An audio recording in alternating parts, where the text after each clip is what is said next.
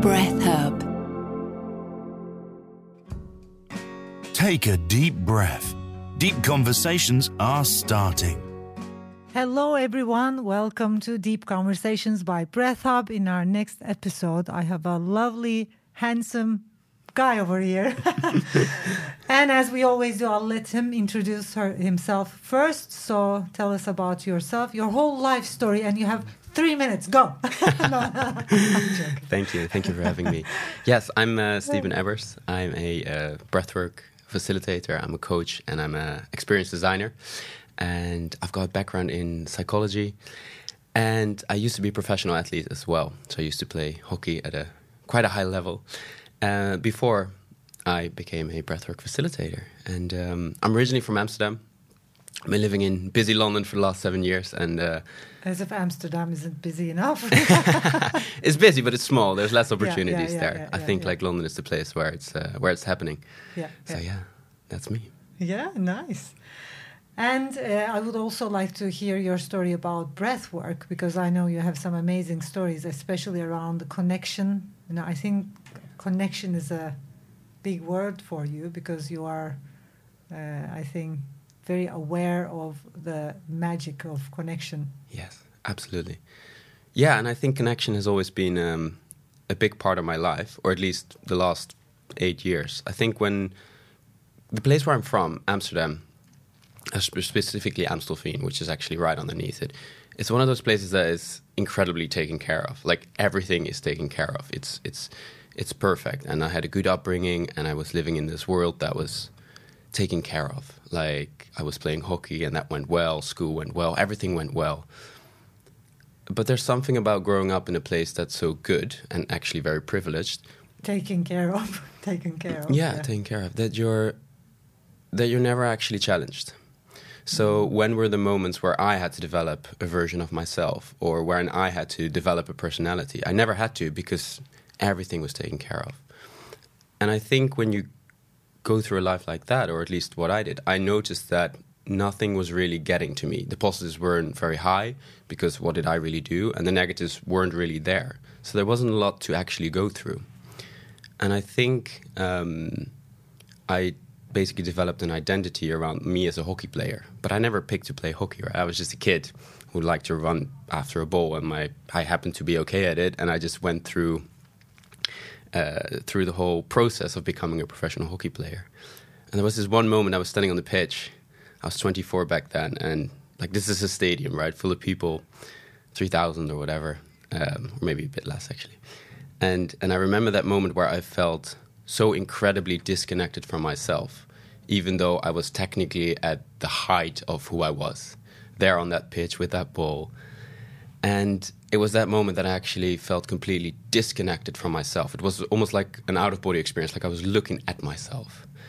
And I really realized I am so not me right now, even though the entire world thinks I am. Oh, wow, I feel so connected with that story. I had the exact thing in a different story.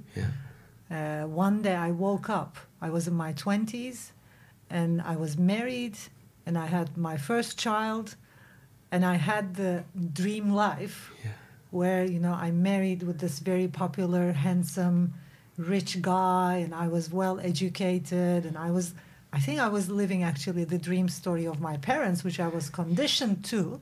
I woke up, and I tell the story to my students as I woke up one morning and I woke up, because it was literally like that. I woke up, and my life was kind of like a very, very beautiful picture of me inside, but that wasn't the real me. It was kind of like I was kind of like out of my life, just like out of it.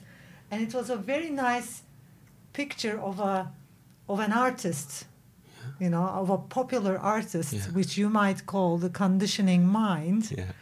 And I could see Nevsha, but it wasn't me. And I was like, very disconnected. And then everything starts from there. What happened next? Yeah. Well, that's the thing, right? So there's this quote, I really like it, and I've been using it a lot. I think it was Confucius or someone who said, everyone has 2 lives, and your second life begins the moment you realize you have only one. And it's a bit like that, right? Because I froze on that pitch, and I was like out of body, and it was really after that I realized like I'm so not in the right place. I'm so not connected to myself. And it was in that same period that I went to this beautiful festival in South Africa. And it was in this lush green environment, and I was dancing, and there was movement and embodiment, and I was with friends in nature, and I was like, I'm feeling so much happier right now in this moment in time. So much myself. Yes, yeah. Exactly. This is so much closer to me and connected to who I am than anything I've ever done before.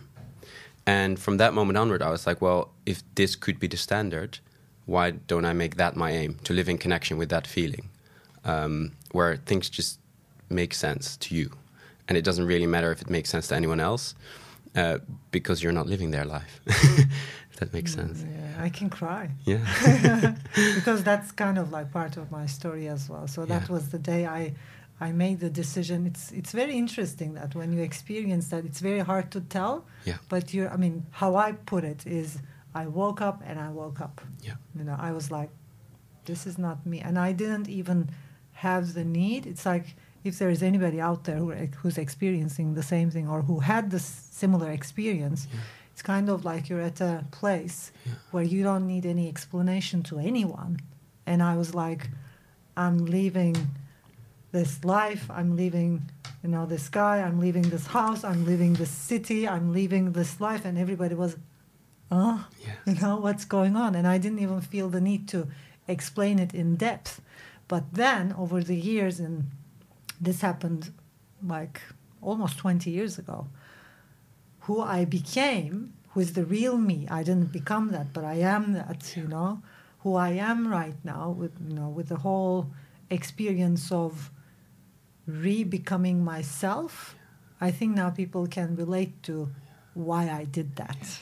It's like I didn't have the need to explain, but now my life story for the past 20 years, which is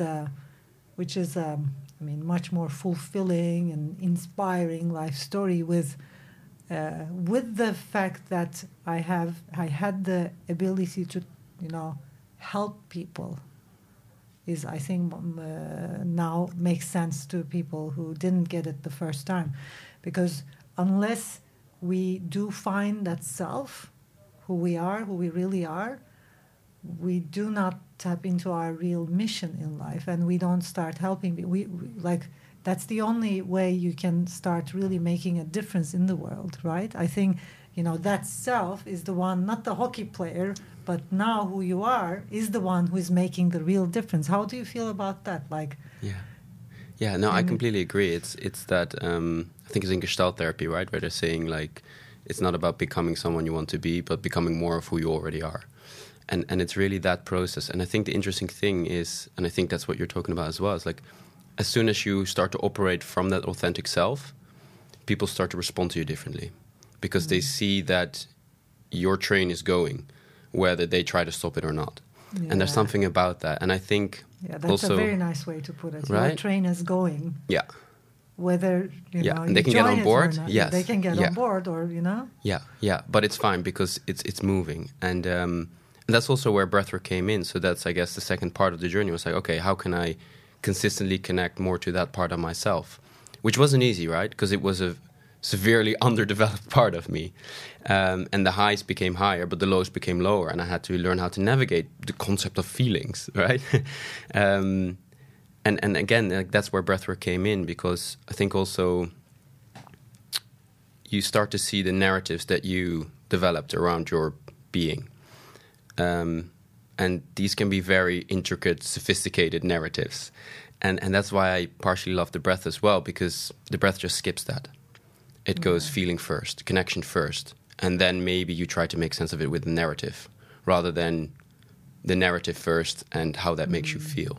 And I think that's a very interesting process, and that's why I really like breathing and the coaching process and helping people to figure that out. Like, how can I connect more to what is in its essence already there? Yeah, I think what you said about the high and the low, like, I think what happens is when we start connecting deeply with ourselves, with the authentic self, the reason why the low is lower and the high is higher, is that self is bigger than the self, you know? You are conditioned. Like when I look back 20 years ago, I wasn't a threat to the world or many people, but me being, you know, authentic, or me being myself, because it has the unlimited potential and it's such a huge power, you also become the threat. It's kind of like people start feeling a bit shaky and threatened by your being, because if they did not tap into that like authority and authenticity, that's the reason why it starts with oath. You know, it's like, for me, it's like oath, like authentic and authority. There is a reason why they start alike, because it's the same thing. It's like you are in your authority, and that brings such a power. If you can do that, it's of course not easy. And Abraham Maslow says the, you know, like the self-governance, the highest level of, you know, human consciousness. Of course, it's not easy. But once you're moving there, I think the reason why your high is too high and low is too low is because you're becoming this unlimited self from this little self. Like you move out of your shell, and that shell was something that kept you small, standard, and part of the commune. And it's kind of like a lion who's pretending a sheep. And then you get out of your shell, and you're not a sheep anymore, and you're a wolf or a lion, and the rest of the sheep, you know, they're like, whoa, you know, what's this? Yeah. But even in, I don't know if you recognize, even in yourself, you're a bit like sometimes like, what's this? You are like in the first process, in the first step, even you're like a bit, not afraid, but it's like, what's going on here? What is your own strength, and when do you use it, and how do you use it? And like, I think like when they say like power corrupts, I can understand that, because it's also it's a hard place to navigate when you step into that. To use it for good, but also when something bad happens, to not use it for the bad, because there's the same amount of strength behind it. Yeah, I think that's why you're given more strength. You have more strength when you have more wisdom. You know, it's kind of like the wiser we get about self-governance, then we have more strength. It's an amazing journey. Hard to put into sentences, but very, very, because it lives inside. No, it lives in the world of feeling and experience. It's interesting what you said about Maslow. Actually, I read a while ago that he actually before he died, in the 10 years before he died, and way after he created his original period, he added an extra layer. I don't know if you ever heard of this. No. He added the layer of self-transcendence. Okay, no, which I haven't heard of absolutely fascinating, and it's almost a shame that this is not in the common knowledge, because the original one stops at you, right? It stops at the self, whereas actually he was like, no, because he got in contact with and he visited a lot of like tribes, and a good friend of him was like visiting a lot of tribes, and they were all about self-transcendence, and he sort of eventually integrated that into his own pyramid, that he was like, no, it doesn't stop at the self. The true person, when everything's taken care of, goes beyond. Right? Goes into, give it a name, the universe, or helping people, or feeling, whatever it is, but it goes beyond you as an individual. And I find that fascinating, that he added that layer to it. And you talk about wisdom, right? I think that's even more wise. To go beyond that, it's like first finding the authentic self, and then you stay there long. If you stay there long enough, and that's a process for anybody listening, it's like, and awakening also, like finding yourself, or self-governance, that real self. It's not a process like, okay, I'm now me now. I'm me now, done. No, it's like it develops over time, and you have to get used to it, and it's kind of like leaving the AM frequency and tapping into an FM frequency. It's kind of like in our being, in our true selves, the frequency, the energy, everything is so different than the conditioned me. It's like you need to learn new rules, new ways of coping with the world. And then I think over some time, once you are there and you're like, you know, okay, now I can stay more authentic, more me, and like you move beyond the conditioning day after day, and you're more yourself, and you take, you know, steps, you know, this is what I love. And then eventually I think, I think the next level starts there. Wow, amazing. Well, then I think, because also it's interesting when you're talking about it, even you're using your hands to show that it's in movement, right? Yeah. There's a flow to it, and I think it needs to be constantly updated, and that's why it's not a place, I think, where you can just be and stay. Like, it's not static. Like, change is the standard, and that goes for you as much as the world around you, I think. And to constantly update yourself on where am I at, and how do I navigate this? And when a new curveball comes in, your essence starts to move, and you need to, again, figure out how you adapt to that. And this is why I think, like, you can't always be focused on helping others, and you also need to check in constantly with yourself. Because I think if you're too much focused on just helping others, you can also lose touch with yourself and hide in the, no, I'm helping someone else, to not have to deal with your own reality. So I think it's a balance. Yeah, I agree. And we will be soon, hopefully, launching our Breath Up cards. Yes. Created by you. Yes. So how did the idea, where did the idea come from, and how did you evolve in that? Because these are like really beautiful 31-day exercise. 31-day, I say, because I think it's a 31-day exercise to help people relax, supercharge, improve their breathing. Yes. And they are also with different colors. Yes. And the thing I like about these are, we have the gray, education, we have the blue, activate, we have the green, relax, and also awareness for yellow. I want to hear about this whole deck. Yeah, absolutely. Why it's 31 days? Yes. Why 4 colors? Yes. And why the education, activation, and relaxation, and awareness. I mean, I get why. You know, like with breath, you need the awareness, the education, the activation, the relaxation. Yes. It's like the whole story. Yes. But maybe you can explain more to our listeners. Yeah, so this whole breathing card deck, if you think about it, like, don't eat for 3 weeks and you die, don't drink for 3 days and you die, don't breathe for 3 minutes and you die. And yet we're never told how to breathe. And now that I've learned a little bit more about breathing, I'm like, how is this not day one lessons that we're being taught in school? Like, how should we breathe? Right? And not that there's one way one should breathe, but just at least an understanding of how breathing works. Awareness. Yes, exactly. Yeah. Awareness and education. Yeah. So, and as I embarked on my breath journey, it wasn't necessarily the easiest to navigate. Like, I had to read entire books, I had to listen to podcasts, to videos, etc. But there's a part of me that felt like it maybe wasn't as accessible as I'd like it to be, and it's changing, right? It's the movement is starting to come, right? Breath Off is a perfect example of that, like making it accessible to people. And I also know that when you introduce something new to someone, it's incredibly important to start with small steps, right? Because there might be skepticism, there might be fear, whatever it is.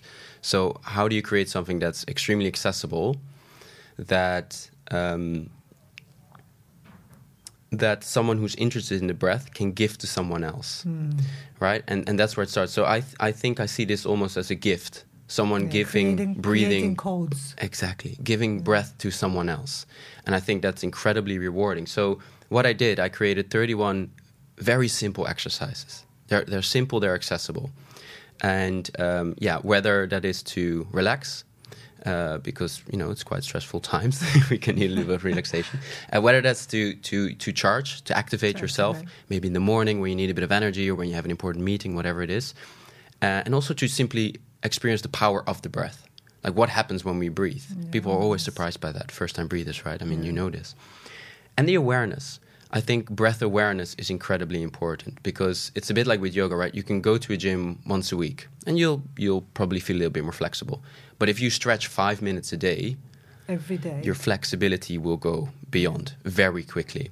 So that's why I think breath awareness is so important, to make how you are breathing part of your day-to-day awareness. So that's why I created the 3. But then I felt like, well, there's something missing, because if I'm just doing exercises but I don't understand a couple of fundamentals about breathing, then why am I doing this? Yeah, so that's why I created the additional educational cards. Yeah. Just that couple of, there's 8 cards, very simple, a little bit about the nervous system, a little bit about how the breath actually operates in the body, some fun facts that you can tell your friends about when you get excited. Great that we have creative people in our team. I love it. I love it. This is just brilliant. Thank you. One thing on the awareness, I mean, for anybody listening, like why? Because like relaxation and activation, I think these are like common, because wherever I talk about breath work, whenever I teach breath work, people who are new to breath work, they kind of like see it as a relaxation tool. You know, let's breathe, let's relax. That's obvious. And the second, of course, it's obvious, activate, you know, more oxygen in the body, more energy, more health, you know, regenerate your cells and all that too, you know, done already. And again, education, people are kind of like, okay, why do we need it? You know, and it's like to explain why respiration and breathing are not the same thing. I think among all of these, breath awareness is so much important, and it only comes with daily practice. And the reason is, when we build breath awareness, when we are aware of our breath, you can realize, literally sense your breath change even before anxiety, panic, sleeping problems happen. Yes. And I think that's the real gift. I think that's the gift which can only occur with daily breath work, like daily, like you said, 5 minutes, 10 minutes, 15 minutes. And with that, when we get conscious of our breathing, it's like that happened years ago. It's like, you know, the moment my breath starts speeding up, I can sense that. Yes. And when you can, then you don't have anxiety or panic issues. You don't ever, I mean, that's what I'm experiencing right now. You don't ever get in panic. Yeah. Because you're so conscious, you start realizing that before it happens. And we need to understand that the way we breathe affects the way we think, the way we feel. So it's like everything that's upside down in our emotional state will be related to our breathing. I think that's kind of like the biggest discovery of the last 20, 30 years, or maybe it was discovered before, but it's kind of like, you know how the breathwork wave goes in the world? You know, they discover, you know, the shamanic tradition, Sufis, and then they forget and then rediscover. When you look at it, when you look at the whole history behind breathwork, how it's been used for centuries, people discover it, everybody starts using it, they use it for healing modalities, and this and that, and then they forget it. And then they discover it again. Now we're in the rediscovery, and we didn't reach the top of it yet, but we will eventually. And I think it's very important to understand that our breath affects how we feel, and any upside down emotion is very much related to your breath. If we have the breath awareness, if you had the breath awareness, you would have realized before whatever happened, like anger, stress, anxiety, it's like you literally feel it coming. You know, if you're aware of your breath, it's like anger, anxiety, panic, depression, you feel it coming, you feel it building up. And that breath awareness helps us to realize that before it happens, so that we can, whoops, you know, something started changing. Let's just take a moment and, you know, change our breath, and now we're stable again. Okay, you know? And that's connection. Yeah. For me, that's connection. Being aware, being connected to how you feel, how you breathe, what's going on.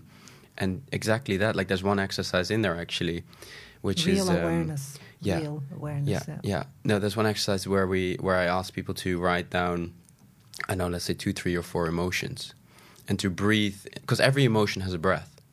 But are you aware of that? So like to simply write down emotion, see how you would breathe with that emotion, and then switch the breathing and see if the emotion changed, right? Just to become more aware. And I think the second thing, because that would follow after this card deck, I guess. Like this is just designed as a sort of gateway into the world of breathing. But after that, also with the awareness, I think when you become more aware of how you're breathing, you're also and connected to that feeling, you're going to become more aware of the blockages. And I think that's where the transformational breathwork comes in. That's where the conscious connected breathing that you work with as well, the rebirthing or whatever you want to call it, right? That's where that process begins, the more healing therapeutic one. So that's technically the module that I think is missing in this card deck, but that's by design, right? Because that's like you can't do a transformational healing practice on a card deck. No. So this is the gateway. Kind of, it's brilliant. And awareness, I think, is kind of like the pillar absolutely of it all. And being aware leads us to all kinds of amazing experiences. Yeah, magic. Thank you. Yeah, I feel lucky to having, discovered such a tool. Yes. Such a magic. Okay, 2 last questions. Yes. One is, what was the most amazing experience you experienced yourself or with the people you facilitate during the breathwork sessions? What was the most crazy, amazing experience? 2 moments come to mind. One is from a facilitation practice. It was the first time I did a big group. It was 22 people. I was on my own, facilitating this in this beautiful retreat center in Portugal with people who had already been connecting for 3 days, and they already knew each other from online. We got them together, took them to a retreat center in Portugal, where they facilitated all kinds of things for each other, and I did a breathwork session. I had almost finished my training, and I started my session, and as the session went on and on, you get into this flow, right? I mean, you know the feeling, and it was just incredible because there was a moment where I was standing in the middle of the room, and everyone had their eyes closed, so they didn't see me. I guess that was a good thing. And the song was building up to the peak, and I was just standing in the middle of the room, and I spread my arms out, and it was just like my whole body, in a good way, was on fire. And it was funny going back to that moment on the hockey pitch, where there was ultimate disconnection. At that moment in time in that room, there couldn't have been more connection in me. And that feeling was just incredible, and it just made me realize, wow, I'm so much closer to what I should be doing right now than any other moment. And the second moment that comes to mind when you asked that question was actually when I was a participant. I don't know if you've read Waking the Tiger, Peter Levine. No. It's about trauma. And he describes a scene there where he's talking to this boy, and he's traumatized. And he talks about how we sometimes need to go through the fight or flight response, even after the fact, to process whatever happened. To learn. Yes, exactly. And he's talking about this boy, and he's lying on the ground, and he's running with his feet. And when I read it, I was like, yeah, sure, but did this actually happen this way? Well, it did. I can promise you that, because 2 months later, it happened to me. I was in a breathwork session at the end of a very intense, beautiful breath camp, 3 breathing sessions a day for like a week. And this was right at the end of it. And I was lying down, and I suddenly went back to a memory of when I was robbed, actually in London. And as I was lying there, my legs started going. Whilst I was lying on the floor, my legs started running. And I was like, what is this? And then the left side of my body started to hurt, which is the angle where I think the people who robbed me came from. And I was like, wow, there's so much knowledge in the body that still needs to be processed, right? Yeah. And it was an incredible moment, very intense, obviously, very intense. This is kind of like a recording machine. Completely, right? Whatever doesn't get processed gets stuck. And that was such a moment where I was like, wow, this is real. It doesn't get more real than this. And there were beautiful people who were supporting me, and it was all good. But it was one of those moments where you realize what a powerful practice this can be, and also how well supported it needs to be. To go about it in the right way. But those 2 moments for me were definitely the height of my breathwork career so far. So amazing. There's only more to come, I think. Yeah, very nice speaking to you. I think we got deep thanks to you. And the last question. Yes. What would you like to see?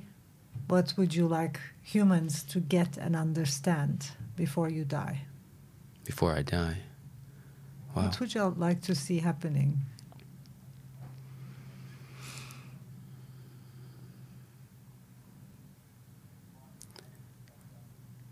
The first thing that comes to mind is I once watched a talk. I think it was the former president of a country. And he said, he was talking about democracy, but I guess his sentence was so beautiful. He said, it's not about the right to be equal, but the equal right to be different.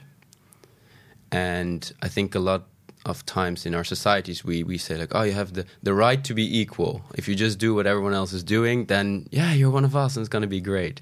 Whereas actually it's more a celebration of diversity.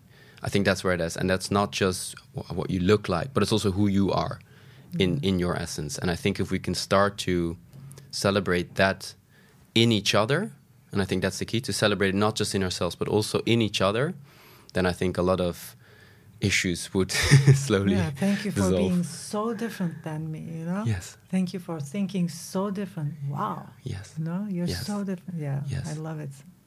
I think that would Couldn't be agree amazing. more. Yeah, amazing.